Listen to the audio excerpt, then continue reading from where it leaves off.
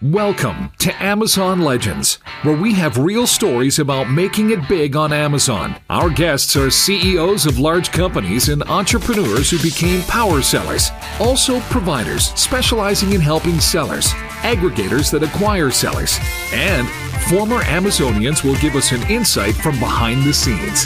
Here is your host, Nick Urison. Welcome to another episode of Amazon Legends. My next guest today has been a serial entrepreneur with a few seven-figure businesses, wrote a novel, taught leadership class to 12,000 kids, and a former CEO of I Love to Review. So today he runs Page One. He's the CEO and founder of Page One, which is a full-service Amazon agency. And when he's not working, he's an avid pickleball player. He was talking to me about pickleball and how crazy he is about it. He plays 6 days a week and wants to play senior pro one day. So with that, everybody, meet my guest, Keith O'Brien. Welcome to the show, Keith. Hey, thanks, Nick. Appreciate you having me on. So this pickleball, I've heard a few people play pickleball, but it's an interesting one. Most of my guests say, golf. I love golf. So they're all into golfing. Yeah, I used to golf quite a bit. I think, in my earlier days, I was playing a couple, 2-3 times a week golf. And I still love golf. It's probably the most challenging game on the planet to learn and get good at. But golf's not really that social. You socialize with the 3 people you play with, or the 2 people you play with, or one, and it takes a long time, right? Like a round is 4 or 5 hours and plus travel time. And so, and it's super expensive, right? I mean, golf is a very, very expensive hobby. So I don't know, as I got older, I just looked for something else that I could do. And I wanted to kind of combine fun with activity, and found pickleball, and it's great. So it's a great workout, cardio wise. It's super social, and and it's easy to start playing. It's hard to get good. So I like, it's a challenge. Yeah. So you work with Amazon sellers and as a full service agency. I mean, obviously your success depends on your client's success. So how do you make your clients successful? Well, we really do a few things. Well, we do a lot of things, all kind of packed into to 3 things. We really understand the marketplace and where they're at, where they fit in, competitor research, and where they are at in the marketplace. We understand their goals and what they're looking to accomplish in the marketplace. And then we set a strategy that's really blending those 2 things together with a bunch of different levers we pull within Amazon and what's available to us. Okay. So you start with the fit, right? So where do they fit in the marketplace? So a lot of entrepreneurs, I mean, there's 2 aspects of this.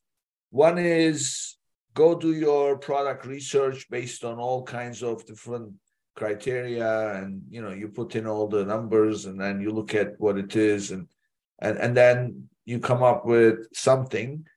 And then the other is you are a creator. You've got a product, or in many cases it's a company, established company, and then they have their product lines and everything else. So they're gonna now sell it on Amazon. So tell me your process about figuring out where the seller fits in the marketplace. All right. How long do we have? How much into the weeds do you want to get here? So I think beyond like to expand on what you were mentioning, right? I think that's been the strategy is, do the keyword research, understand what competitors are selling and how much they're selling, and then look for ways that you can get into that marketplace, whether it be through, back in the day, it used to be, if we can make our listing look better, optimize it better than the competition, we can drive our way into this marketplace because we're going to stand out. But more and more categories are filled with really good sellers, right? Who have great creative, that have well optimized listings. And so you need a little bit more than that, really. And so, we, beyond just the keyword research and how many units people are selling, and if you see an opportunity, we want to understand what the size of the marketplace is as well. And so, a great tool to use for that would be the Product Opportunity Explorer inside of Amazon.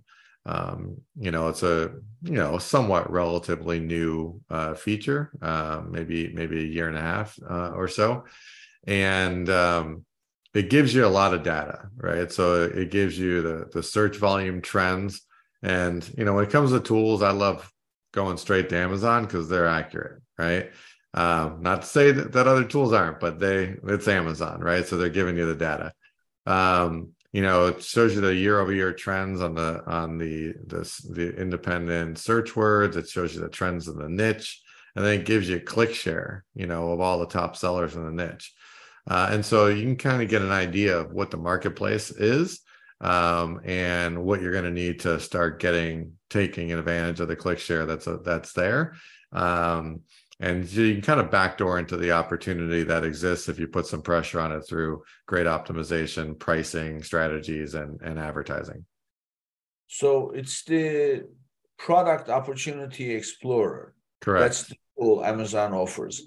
Yes. Tell us about that tool. So let's understand, because what I'm hearing is that plays a big role in some of your steps that you take. So tell us about that tool. First of all, where is it? How can people find it? Yeah, it's under brand. Yeah, it's under Brand Analytics. So it's one of the tools in the suite of tools with that are available to you as a registered brand. And that part of Amazon's probably where they've spent the most time improving. There's a bunch of tools under there. So that's where you find it. And then, so for example, like most of the companies we work with, are somewhat established brands. Not all of them. We work with, new to Amazon brands. But if it's an existing brand, and let's say the company that has a SKU that's already in the top 5 for their biggest keyword, right? So it's doing well, it's selling. But a lot of brands, like, they want to get from doing a few $1 million a year to, a few more $1 million a year, right? And so by going in there and looking at, they're sitting already, let's say, in number 3 for a keyword.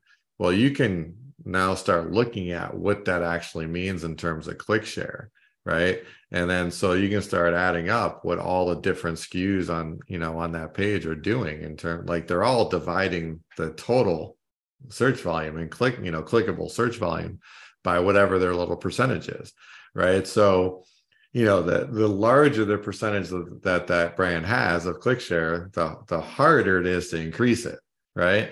So, if you only have a few points, then you can start analyzing, okay, what are these other guys doing that we're not? Is it a price issue? Is it a listing issue? Is it a content issue? Is it an image issue? Is it an advertising strategy? You can start to analyze what the click share is of the competitors and what they might be doing differently than you. And it gives you an opportunity to see, how much of an increase you could potentially go after based on who's gobbling up that click share on page 1. I see. So this is for a specific listing or just as a brand? You can do both. You can do both, right? So the Opportunity Explorer gives you the category volume, and then if you click into it, you can get specific search term data. So it's driven by the search term inside the category. I see. So and this is whether or not you have a listing in that category. Does it for everything. It's kind of like like one of the other features in the Brand Analytics is just the search term volume, right? Search term data, and that's going to be all of Amazon, right? Yeah. So for the listeners' benefit, let's because you know how it is with Amazon. You have to read between the lines, right? So they don't tell you everything straight. You have to read the lines. So for the listeners' benefit, what I'm hearing is this: as long as you have a registered brand, and you open an Amazon seller account, and then you get brand registry to take your brand, put it on brand registry, and link it up to your seller account correctly. Because those things are all things that we take for granted, but a lot of people don't do it the right way, right? So they have a brand registry account under somebody else's email, and then their seller account is on the primary user is somebody else, and they're not connected. So as long as you do it all properly, connect it all up, now all you have to do is go to brand's homepage, and then right there, go to Product Opportunity Explorer. Amazon is basically telling you, you want to sell products under this brand? Here is data, figure out what to sell, right? That's what they are saying. Yeah, to an extent, I think that this conversation is probably more valuable to the already existing seller, but it's got a lot of data for the new seller as well. It's what it's going to take to get into a marketplace. With most of the brands that we manage, they're existing businesses, right? So, and it gives you the good or bad news, right? It also gives you the search volume trends year over year. So, for example, we work with a large 8-figure client, and their goals when we first started with them in September were to grow 20% this year, right? So that means we're trying to add, multiple millions to the top line at profit, right? With profit.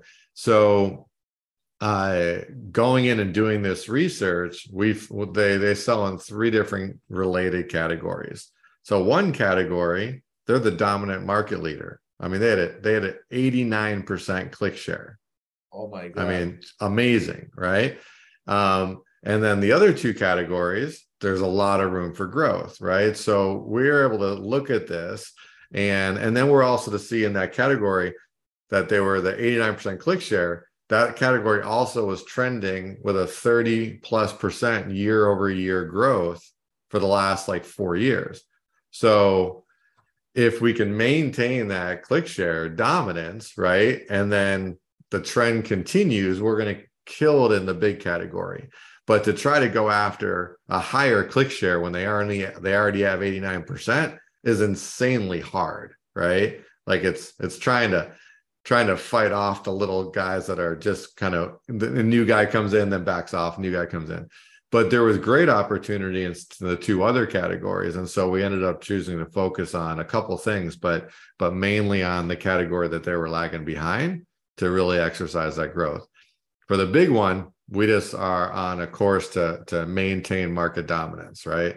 And we're seeing the same kind of search volume trends continue this year. So we're, it's trending well, and we're in our 5th month for those guys. And, I think we're up 15 points in the first couple months. Okay. So Product Opportunity Explorer is where you are seeing where there is growth opportunity, and based on specific listings. So there's a bit of an oxymoron because there are new sellers, or there are established companies becoming new seller. They already have products. So in order to have access to this, you have to be brand registered. In order to be brand registered, you have to have a trademark, and you may not have products yet, but clearly if you have a brand, you will have products. So you go do this. If you already have existing listings, then that's even better, because now you are able to see exactly where you fit in. So that's how you identify where the brand fits. So now the next step is to set strategy about what you're going to go after, right? Absolutely. Yeah. So now that you've decided what you're going after, the first thing is to increase click share. Yeah. I mean, I think, every product sits somewhere in its life cycle, right? And so look, when we come in to work with a brand, we identify a bunch of things right off the bat. So we're going to do a deep assessment on their catalog, right? So let's just pick a number. Let's say it's got 20 SKUs, right? We're going to identify where the money's coming from. So generally speaking, most catalogs, 80% of the revenue comes from 20 to 25% of the SKUs. Sometimes you have a catalog that sells really well, really deep, but that's unusual. And so then we're going to divide that catalog into tiers. So tier 1 is where the money's coming from. Tier 2 is, the next round and possible kind of sleeper opportunities, right? Sometimes there's a SKU in a catalog that just because it hasn't got a lot of advertising or focus, but it could be really good. And those are great opportunities. And then we assess it. So what do these listings need? Are they the best in class photos? Are they best in class content? Are they hitting on all the keywords? Are they the best in class design? Do they have video? Like literally, we want to make sure that we're using every single tool that Amazon allows sellers to use to compete, right? And then once we understand the marketplace, we're setting an advertising strategy focused around generally where the best sellers, where the money's coming from.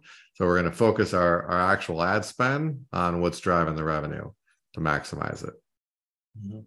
So one of the things that I always struggle with, this is assuming that the listings are not really generating high volume, but they are out there, they've been out there for a while, and the mediocre, it's not doing much. The bestseller rank is high 5 digits. So you get a client like that. Most people are like that. Because they launch and then the next thing is time goes by. So how do you handle listings like that? Because there is the UP. You can't do a brand new launch because you need a new UP and everything else. So share with us some of the strategies that you apply. Yeah, I think like you're doing it in very much the same way, right? You're looking, it's easy to kind of fall in love with a listing and a product, but if you're looking at it objectively, and say, okay, so my listing is great, this is great. Like you got to look at the actual offer, right, and compare it against the best sellers, and so. Sometimes, brands will take an average product and put it in a great packaging and think it's now premium. And that's just not the case, right? So premium packaging can get you a few extra bucks, but it's not gonna double the price of your product, right? So you got to look at the offer. Do I belong? Like, why is someone going to buy my product compared to the other ones that show on page 1 for a keyword, right? So every keyword is going to have different search results, but 85% of the people searching for a keyword are never going to go past the bottom of the page 1, right? So, does my offer, here's my product and value proposition with the price I'm asking for it, does it belong on page 1? And if you can't say yes, then you got to change your offer.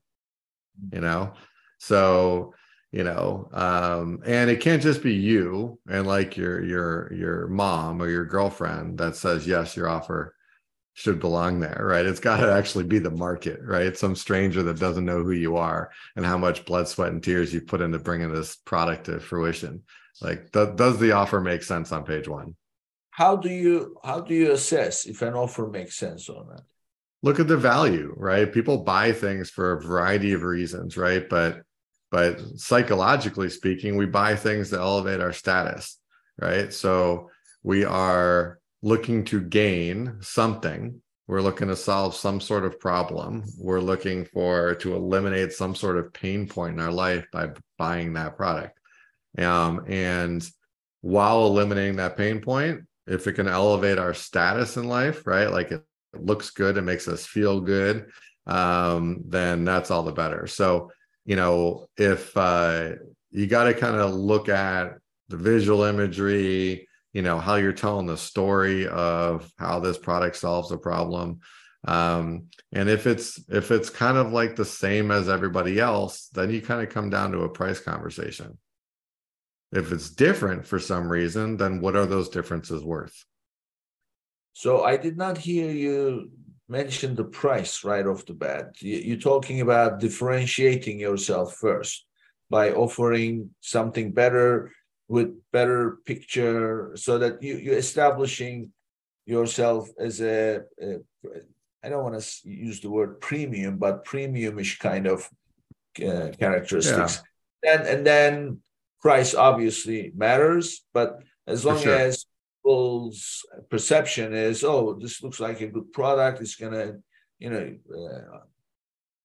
enhance my life, I can see myself using it. Yeah. So exactly, and you can't always drive a premium price on a product for sure. It really depends on the category, right? So you take a category like beauty. Well, there's a lot of reasons that people will pay more money for beauty products, right? There's arguably as many people concerned with what they put on their skin and the quality of that, those things, as there are with people finding the cheapest thing I can to make my skin better, right? So it just depends on the category, right? Like you might not be able to really drive the price home of a premium spatula, right? But I don't know. I've got a premium spatula in my kitchen because all the other ones melt or break, right? I mean, so like I just got tired of buying crap, and I'm happy to spend a little more money on something a little more expensive that'll last longer. So you can do it in most categories, but some are going to lend themselves to, a little bit. And you got to play what game you want to play, right? So do you want to sell all volume and work at a lower margin and just drive velocity, which is fine? Or do you want to sell a little bit less and work on a premium level? I think that probably the most challenging one is the middle price product. That I think like over and over, like I just did a analysis on a category for a client just like an hour ago, and the premium price, this is a big volume category, premium price category, like of this same search term, the premium SKUs, only had about 25% market share in terms of unit sales, but represented 45% of the sales volume. Then there was the middle tier, which I'll leave for the final. The bottom tier represented a 74% market share in terms of unit sales, right? But only about a 60% volume market share, right? So it was really interesting. And the premium space by far makes the most profit in that particular category. So in terms of unit sales, you're looking at number of units sold, and then by volume, you're talking about the sales, the dollar value. Yeah, unit sales. Yeah. So a way you can kind of get an idea if a higher price has the demand is just see what's on page one, right? So if a higher price SKU is holding its own on page one amongst a lot of other lower price SKUs, then there's the market saying that enough people want something higher priced in that space, right? And there's arguably going to be less people sellers trying to compete at that level than on the bottom. How does the price compare to the total sales? Because the unit sales, if the unit sales are low, right, and the price is high, your total sales will be naturally higher. This particular category had about $9 million in sales on page one a month, right? Big volume, right? The low priced ones, so call it sub $20, represented about 4.6 million of that 9. The high price ones represented about 3.6 million of it. And then the middle ones only about 1 million, right? So it's interesting, right? That like somewhere like people either want the cheapest or the best. No one wants to be in the middle. So you don't price yourself, your product, mid-tier. Yeah, I mean, I noticed like I have a small brand that I've kept active for years, and it turns over a decent amount of revenue. But I had a product that I would consider mid-tier priced, and I raised the price and sold more. So that's what I was going to ask next. So if you find yourself, you are in the middle, what do? Do you drop or do you increase? You got to test both, and you got to decide what business you want, right? So like I don't like sourcing. I just don't like it. Freaking hate it, right? So I'd rather sell less units at a premium price and make more profit per unit than I would having to turn over inventory every month. Because I hate sourcing, right? I just hate it. Well, it's easier. Well, when you say sourcing, of course, it starts with sourcing. You have to source more, but now you have to warehouse more, transport more, account for more, and more transactions. Right. I like the front side of the business of Amazon way more than I like the back side of the business. So but some people are opposite, right? They love the logistics and all the supply chain stuff. And I have friends that are just geniuses at it, right? And they love it. They're brilliant. So, but that's not me. And so you got to play to your strengths, So really, we've been talking now about 25, 26 minutes. So you laid out a strategy here. That's very smart. So I want to just kind of summarize it for the listeners' benefit. So first of all, go to your product opportunity explorer, pick the category, and then see where the opportunity is, where you can increase the click share. If you are already running high, then don't waste your time with it, because the incremental increases will be much harder to gain than something that you get low click share. Once you take the low click share, then that's a good place to spend some time and effort. Then you flip over and then you look at the market, and you split the market into 3 tiers. Unit sales and total sales, where you have low click share. So now from there, what you are doing is you're saying, okay, where does my product fit in this landscape? And wherever you decide to be, and your choice would be my choice also, work less and then get more, right? So it's high value effort, put it that way. So then you once you decide, okay, this is where I'm going to focus, then the next thing is decide how your product will fit into that particular tier with the competition. And then that's where you try to differentiate yourself with what you are offering, with your content, your value, whether you are offering bundles or anything like that. So is that kind of a good summary of what you were talking about? Yeah, I think you nailed it. Yeah. Oh, great. Okay, because I listen. One of my favorite sayings is, "Are you listening or are you waiting to talk?" So, right. Ever since I heard that, I'm always making sure that I'm not waiting to talk. So, okay. So now that we have the whole strategy, we know where we want to be and we know how we're going to increase our shares. So tell us the tactical aspect of it. So what are things? So you mentioned pictures. You mentioned... Yeah.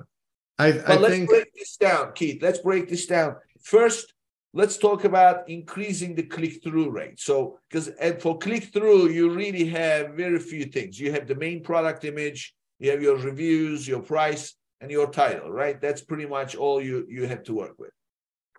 Well, yes, back in the day, right? So, Amazon's always testing crap, right? They're always testing something. So, one of the things that is showing up in the search results now that wasn't even a few months ago is your video, right? So for some categories, if you're scrolling down the search results and there's a video on the listing, it's going to start playing when the person's mouse gets to that listing. So as soon as you hover over it, your video, which is replacing your image 7, starts to autoplay, and it's moving in the search results. It's fantastic, right? You're not referring to the video ad. Nope. So this is I saw it for the first time maybe 3 months ago. And so it's not across every category, but as you scroll down the page and as your mouse moves down, where it hits a certain point on your screen, the video on the listing takes the place of image number, the main hero image, and starts to play. Really? I've never seen that. Yeah, it's pretty badass. So like, what a huge advantage to a listing that has a video. Like, I mean, it grabs people's attention like crazy. Multiple videos. Well, in your listing, you'd only have the one on your on image number 7 or image number 2, whatever, depending on your category. Yeah, you can have multiple videos, but only one of them will show up in the right. The one, yeah. If you have to click into it and then get the other videos, it's just the first one. I see. Okay. Yeah. So your first video, I've never seen this. Yeah, I know. Yeah, it's pretty cool. I've only seen it in a handful of categories, but me and other colleagues have been talking about it for the last couple of months. But to your point, though, there's only so many things that you can do to get a click, right? Price, title, hero image, reviews, and then any type of promotional, anything promotional you have on a listing, like a limited time deal or a coupon. Yeah. Let's talk about the badges, because they also help you get some clicks, sure. Right? Yeah, so of course. Tell me about some of your favorite badges that you've seen. All the badges are my favorite. I mean, they're all good. I mean, like, look, the easy ones that, you can get without really doing anything, like small business badge, comes with you. If you're, a couple of years ago, they made a big push into this climate pledge friendly, and you can get that badge in a lot of different ways. Some of it takes a lot of work, but some of it's just filling out the right forms in the back. These are related to like packaging, ingredients, size, materials that you use, this kind of thing. And then some of it's related to like your supply chain and, that kind of stuff. But those show up, those are cool because that's going to fit with a certain kind of buyer. The rest are all performance based, right? Amazon's Choice, right. Bestseller, new release, right? Like those are the best new release, bestseller, and Amazon's Choice are kind of the 3 main ones. Yeah. Okay. So how do you get, as far as, I want to also ask you something on the ranking. So you have to be on page 1. Page 1 means 20 listings, right? So you have to be in that. Depends on the category. 24, I think, is the minimum. 16 is the minimum, but it goes all the way up to 48 in some categories. Yeah. So you have to be in that batch. Is it better to be ranking right at the top or purposely in the middle? Is that a trick question? I want to know what your thoughts are. Yeah. So ideas for either one, right? I mean, based on like looking at who's got click share, I mean, the first page, top row is a sponsored brand ad, right? Next row, usually the first 4 listings are all ads, right? So depending on the category, those ads could take up the entire top row of search results. Sometimes they take up, 4 out of the 5 results, whatever. Yeah, like some of the beauty categories have 60 results on page 1, right? Yeah. But then the next row is basically the first row of organic search, right? Including whatever one slips in the row above. And those positions get far and away the most click share. So like 70+%. Yeah. I mean, those top ones. So Yeah. Also, Amazon presents the results different. Some generally you have a grid, and right. the first row of the grid usually is the sponsor, and then the second row. Sometimes they even split the second row half and half, so you have some sponsor. But either way, your organic listings will start somewhere in the, let's say, the second row and the third row, and then it goes down from that. So my question is, would you want to be in that second row, the first one of the first organic? You want to be above Amazon's crap, right? By that I mean like the editorial reviews with recommendations, what I think I heard are going away, which would be good. The Amazon does like the highest rated products, like it's got a box for highest. You want to be above all that stuff, right? And that's depending on the category and how the display is. That could be the top 3 listings, 4 listings, 5 listings, or 6 listings. Yeah, but you want to be above them.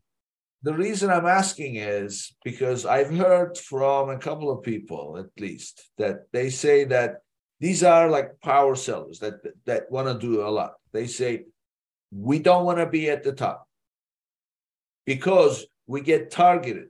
We get targeted by people who copy, and so it's a lot more visibility that way. Instead, be somewhere in the middle, definitely still on the first page, but you are better off being in the middle, selling less, but you can avoid all the trouble that you're going to get by getting targeted. That's what I was asking. Maybe. Yeah, maybe. I mean, it just depends. Again, I think it depends on what you're good at and what you're prepared to do, right? So if you're in the top couple of positions, you got to play, you have to have a strong defensive game too. You got to, get hijackers off your listings, go after unauthorized resellers to the extent that you can. So you've got other work to do for sure if you're in a top position, but generally speaking, it pays for it. Yeah. So the other thing, I don't know what your experience is, but when I work with people, one of the things that I always notice is, because usually we're doing screen share, right? So I'm showing people, go here, go there. So when they land on a page, it's a habit. I don't know how this started, but it's like an epidemic. They immediately scroll down. Down. Okay. So I tell them, we read from left to right, and then we start writing from the top and then work our way down. Sure. So have you read everything at the top and then you're just scrolling down? It's just a habit. It's a habit from phones, right? We're like scrolling like forever on a phone, and I think we've just gotten used to that. Like we're so used to social media and doing this all the time. Yeah. Or the dating apps. That's left to right. So what is your experience about, do you have anything? I wonder if, because those who have the habit of scrolling down, they're not going to see what's at the top. They're looking at the middle, right? That's true. And look, the majority of search starts on a mobile device anyway, which delivers one listing at a time, right? Right. If you're on a phone. And like, depending on the day, Amazon, there was a time where Amazon didn't have pages on mobile. You could just scroll forever. And they're always changing that stuff. I think a lot of people scroll down just by nature, but then go back, right? The reality is there's a trust factor in those top positions that doesn't exist lower. Right.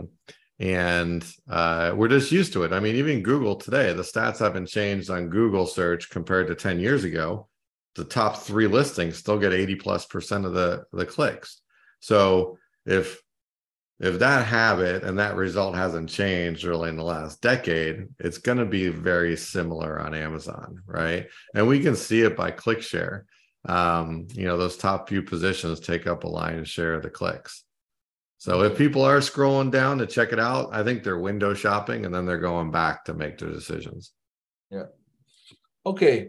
So we've covered the click-through rate. So I mean, ultimately, what you're looking to do is just find a way to differentiate yourself. Sure. Review is a big deal. Badges. If you don't have it, get a small business badge. You have to, again, for the listeners' benefit, that's a seller support thing, right? So you have to reach out, ask them to get it. So there's no like click here and then suddenly it's on. So correct. They have to do that. And then your main picture. And I have not heard about this video. I'm definitely going to be on the lookout. So that means for everybody listening, get a video. And don't make this video. This is the biggest mistake. Don't make this video with your phone 2.5 minutes long, right? This has to be. So I tell people, look, imagine that you were given the opportunity to show your commercial during the Super Bowl. Do you like shoot it with your phone and then make it 3 minutes long? No, you get somebody to create it professionally, right? So that's what your video should be. It has to be, and of course, as soon as you do it, then Amazon has the guidelines that you cannot even have spelling errors in the video if you have print. Right.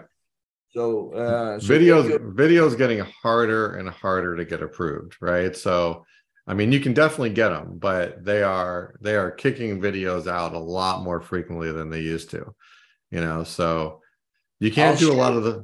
Go ahead. Yeah, I'll share with you something that happened to me. So I have a client and they sell a kit, and the kit has 14 pieces in it, and it's a floor kit. So what happens is they build this video, and the video got rejected. And of course, they don't tell you exactly why. So they send you the link to go look at the guidelines. So they can't figure out why it's rejected. So I read the guidelines. So somewhere and of course, the guidelines say that you cannot have typos. Also, you don't want to have something in the bottom right corner and some like a subtitle or anything like that. You cannot have. So I'm looking at it. They have no subtitles, no nothing. And these videos are obviously, they're not long. So it's like 15, 20 seconds long. And I'm like, watch it over and over and over. And in the end, I noticed it. There is a picture that flashes through, and the picture has all the items in the kit. And then it says your 14-piece blah, blah kit. Well, they didn't put the hyphen. And it got rejected. That's insane. Yeah, that's nuts. Yeah, I mean, these are things that you have to do. And you know what's amazing for me is it's AI. AI is picking up these things. Yeah. So, okay, so now we are on the product detail page. Okay. So let's talk about how to get the most out of the product detail page. Lead people through an emotionally relevant and engaging story, right? So I'm trying to put it all, there's lots of pieces of that, but you want to lead people through, you want to pull people in with the emotion of their pain, why they're buying, what the product is solving for them. And, unfortunately, the two motivators, moving away from pain, moving towards pleasure. And we're messed up as human beings, so moving away from pain is more of a motivator, right? So, think about it, right? Like someone gets in a place where they're overweight, right? Like the desire to get fit is less of a motivator than when they have a heart attack and then the doctor says you need to lose weight or you're going to die, right? Like it is. We all know how to exercise, right? It's not the knowledge. We all know the benefits of it, but sometimes in life it's not until we hit that pain point. So, think of in terms of problem/solution, and then encapsulate that problem/solution with the pleasure points, right? And so, you got to do that in a visual story. A great way to do that is start looking at the reviews of your competitors. That's also in the brand analytics. You can start looking at all these different reviews. If you're across, some of the AI tools like ChatGPT, you can go to download all the negative reviews of your competitors, have ChatGPT sort them all out, look for commonalities. Hey, find every word in all these reviews that is mentioned over 25 times, right? And it'll pull out all the data for you.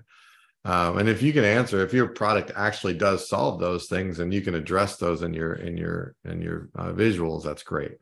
But you got to lead them through a visual story, focusing on the problem that it solves and moving through the pleasure points and addressing anything that's come up through your customer interactions, right? And so, if you're getting a lot of feedback on something specific, you should be addressing that in your listing.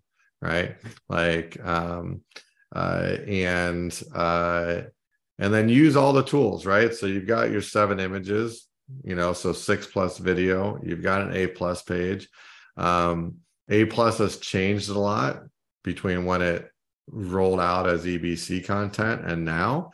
And so if your A+ content is still from the modules that were available 4 years ago or 5 years ago, it looks really dated by today's standards. And so you should update that, right? Back then, the modules were very chunky, and now they're much more fluid. They look great on mobile as well as on desktop. But that's what you do. And you gotta nail down who's buying your product and why.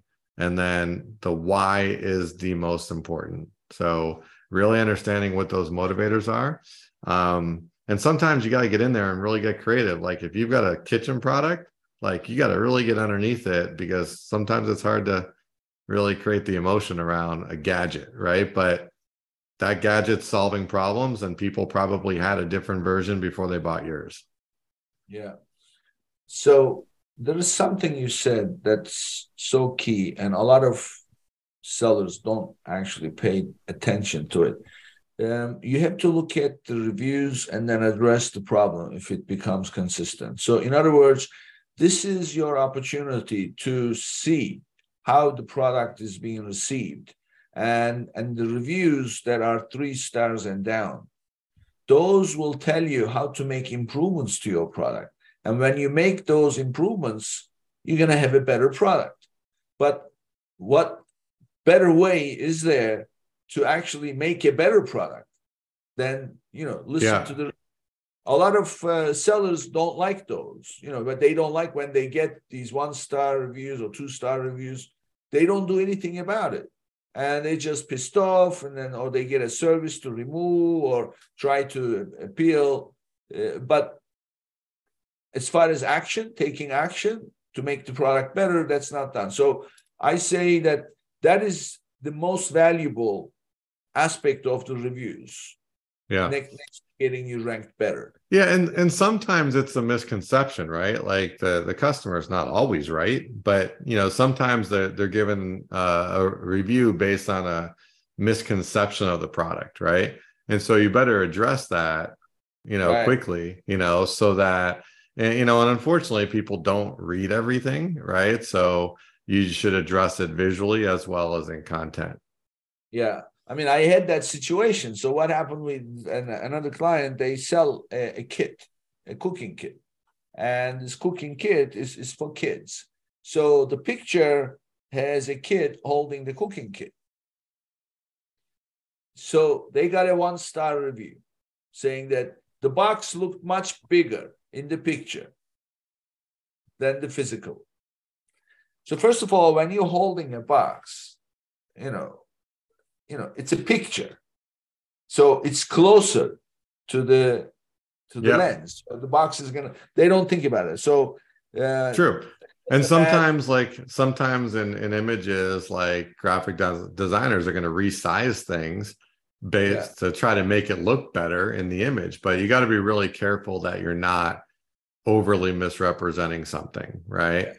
Yeah. So what we did, we took that picture and we put a pencil above the box so that they could compare the size of a pencil versus something. It's just whatever it is that you can do so that they don't think about what this particular reviewer thought about is the thing.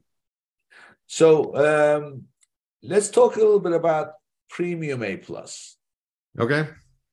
So tell me your experience, because it's fairly new. Yeah. So how do you get it? How do you, what are some of your favorites?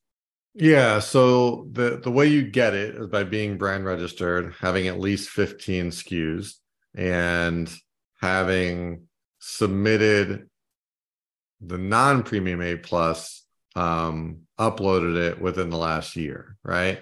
So if you have over 15 SKUs and you want to be eligible for Premium A+, just grab all your A+ content, change something, and then resubmit it, right? Like change a couple of words. You don't need to change it. Every time you go to re-upload it, it goes back through the approval process. So you just need to upload it again. So because it's relatively new and not a lot of sellers are across it, like we really don't have any, we don't have enough stats to speak into it in terms of effectiveness. Like, you got to get to a point of like statistical significance, right? Where you can compare it. And we're just not, as an agency, we're just not there yet. I mean, Amazon says it's going to raise your conversion rate by 25%, which I think is a big load of crap. But you can put a second video in Premium A+, which I think is probably the most beneficial part of it. So there's other things like, there's modules where you can like, they have a left and right scroll, which the reality is, carousel. Yeah, but like people are not used to doing that on Amazon, and so it'll be a while before that actually has benefit, because it's super cool. It looks awesome, and you can get so much more, and you can like kind of tell a story along a timeline. But people aren't used to clicking on A+, and so I would be very surprised if many people scroll. I'd say video is by far the best part. To get a second video on a listing is huge. Yeah. What if you have less than 15 listings? Can't get it. You want to hear? Unless they changed it. No, they haven't changed it. So you want me to share with you something? Sure. Well, I've covered this on a couple of previous episodes, so it's nothing new, but not everybody is listening to every episode. So the wording of the requirement is you need to have 15 A+ content submission approved in the past 12 months. That's the requirement. That does not say anywhere 15 listings. All right. So you're just going to submit 15 new A+ to a single SKU. That's interesting. All right. I More power to. I have tested this. This client who had the floor kit. Okay. They have one parent ASIN, and it's the same thing, of course, same A+ for all of them on the same page. They submitted with some changes, legitimate changes, 15 different versions of it. And of course, the guy is a very smart young man, is in charge of the operation. And he says, I scheduled on my calendar every 3 days. I submitted a new version, slight modifications. And then, of course, 15 times every 3 days. That's time, right? So there you go. Within 12 months. And then he applied to be accepted for Premium A+, and he got it. There you go. All right. I love it when I learn something when I'm the not the host. Yeah. That's great. That's awesome, man. That's good. That's a good tip. Yeah. Great. So Keith, I mean, you and I can talk about this all day long. So, but we're going to run out of time. So this was great business talk. So let's now get into who you are. So tell us, take us way back. Tell us, where did you grow up? Well, I was born out north of Pittsburgh, Pennsylvania, but I grew up until I was 16 outside of Chicago.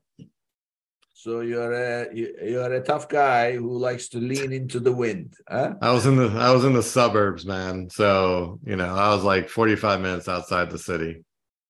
So you didn't have much to do with what's going on today, but it's still a windy place, right? Yeah, I mean the city is extremely windy. Yeah. You know, when weather comes off the lake, the city's built around Lake Michigan, right? So, the wind comes off the lake, and you could be walking down on a sidewalk on a street, and it's not windy at all, perfectly calm, and then you hit an intersection, and the gust just comes whipping through, and almost knocks you over sometimes.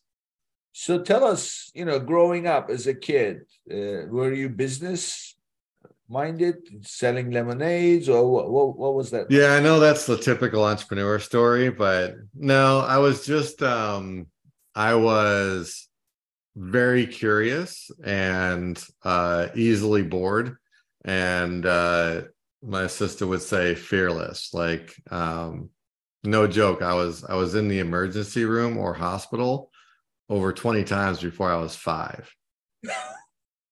Doing what? All the naughty things. Some of those were like legitimate, like I had whooping cough when I was a kid. But the rest of them like were for me getting hurt, right? Pre 5 years old, I was just a terror, and I didn't listen very well to anyone, especially authority. And so I got hurt a lot, trying a lot of things, I remember arguing, I was like 3.5, right? We had this 2-story house with a deck off the second story, and then down about 12 steps, and then into our big backyard. And then there was actually like a woods behind our house, no back neighbors. This was Pennsylvania. And my mom was like, put shoes on before you go outside. No, I don't want to. But, and I'm just, being a brat, right? Run outside, run down the steps. Literally, Nick, the very first step off the deck into the grass, I step on a thorn about that big, goes up into my foot, breaks off. ER, and I had to get the thorn stuck out. I still have the scar. So I did dumb shit like that all the time, and all pre-5, back when helicopter parenting wasn't a thing. What is helicopter parenting? Oh, like the parents are around the kids all the time. I mean, we just had a group of friends that were all like 3 to 7, and we just were outside all day, every day. Wow. So how does that connect to your entrepreneurial affairs? I don't know, man. Maybe it takes me a while to get stuff. I mean, I still think I'm curious, about all kinds of different things in life. I would hope that that reckless abandon has, modified a bit to more strategic thinking, and but still relatively fearless in terms of, I've started a bunch of businesses. We charge that stuff. I'm not afraid to take on something new, all the things that, you kind of need to do as an entrepreneur. And, I think the thing that I've had to work hard on is, it's always my personality. It's more fun to start things than it is to finish things. And, and a lot of entrepreneurs are like that, but, you got to learn to continue to carry the baton, because usually it doesn't get really good until you push through some of the middle. Yeah. How did your parents handle that, curiosity and then being fearless and getting in trouble? Laissez-faire, hands off, my parents. Did they encourage you or try to change you, or? I think, my parents were, my mother's passed away now for almost 20 years, I think 18 years. But they would still be married if my mother didn't die. I mean, they were at, they were married 30 odd years when she passed away. And very attentive parents, supportive, but I just always remember, like, if it was my idea and then I started up, they kind of get behind me, right? They didn't stand in the way of really anything. You know, they tried to talk me out of some things, but I was pretty stubborn and headstrong. But once I was into it, they kind of fell in and pushed the support behind it. Pretty much everything across the board. It really didn't matter how dumb it was. I just thought of a question. When you got in trouble, like, you know, got hurt, yeah, and, you know, did something and you got hurt, did you get told off, or did they try to help, or what was their attitude? Yeah, I mean, I think some of the times, depending on the situation, right? Like, you know, I got spanked as a kid. Not a lot, but I did. Well, I think don't mean getting spanked for doing things. I mean, like when you, like this thing that you step on it, yeah, and then, you know, you're crying, right? You're hurting. So usually that's the moment where, you know, you are hurting. When that kind of situations happen, did you get told off for doing it, or did they try to help? Not that I recall. I think my parents were always help the situation first, have the conversation about the lesson later. That's the reason why you are fearless. Because no matter how much trouble you got into, that you did not feel bad, anything right about doing that. You know, there was nothing bad, because I see it sometimes, you know, some parents, not because, you know, they're bad, they just, you know, there is no real parent good. So when suddenly, and also these things happen in the least expected moment, you know, you're busy, you're doing something, and the kid does something, and then, you know, how many times I told you not to do it? Right. You're getting told off. So you never, if that's why I thought about this, and if you never got told off for getting in trouble at the time you were hurting, that made you feel, I mean, it would naturally make you fearless. That makes a lot of sense. Now I'm looking at myself and my parenting with my son. I'm not sure if I did that I did it the same way. So, but yeah, it's really interesting insight. Yeah, it's, I see it from time to time. So just came to my mind. So that connects you to today, being fearless, starting businesses. There you go. Yeah, no, it makes sense. Makes sense. The kid spills milk, right? And like, oh my God, I told you to not put it on the side of the table like that. You know, I mean, that kid's going to be clumsy. Yeah, exactly. Forever, you know, probably, you know. Great. Well, this is great, Keith. So I love the conversation. We can do it forever, but unfortunately, our time is up. So tell us, how can people contact you? Give us your contact information. Yeah, I'd say, I mean, the company's website is the best. It's page.one. So it's not page1.com. It's page.one. I think we come up number one for page1.com too, but page.one. And then I do all my kind of business networking through LinkedIn. So that'd be the best place to get me personally. Okay. Thank you, Keith. This was great. I thoroughly enjoyed the conversation. I'm sure our listeners have learned a lot. We laid it all out. So for anybody listening, go use it. And any questions, reach out to the man, because he knows what he's talking about. Thanks, Nick. Keith. Thank you for being here. Appreciate it. And this brings us to the end of another episode, and I'll see you on the next one. If you enjoyed today's episode, be sure to subscribe, rate, and review the episode, and share it with someone you think would benefit from it too.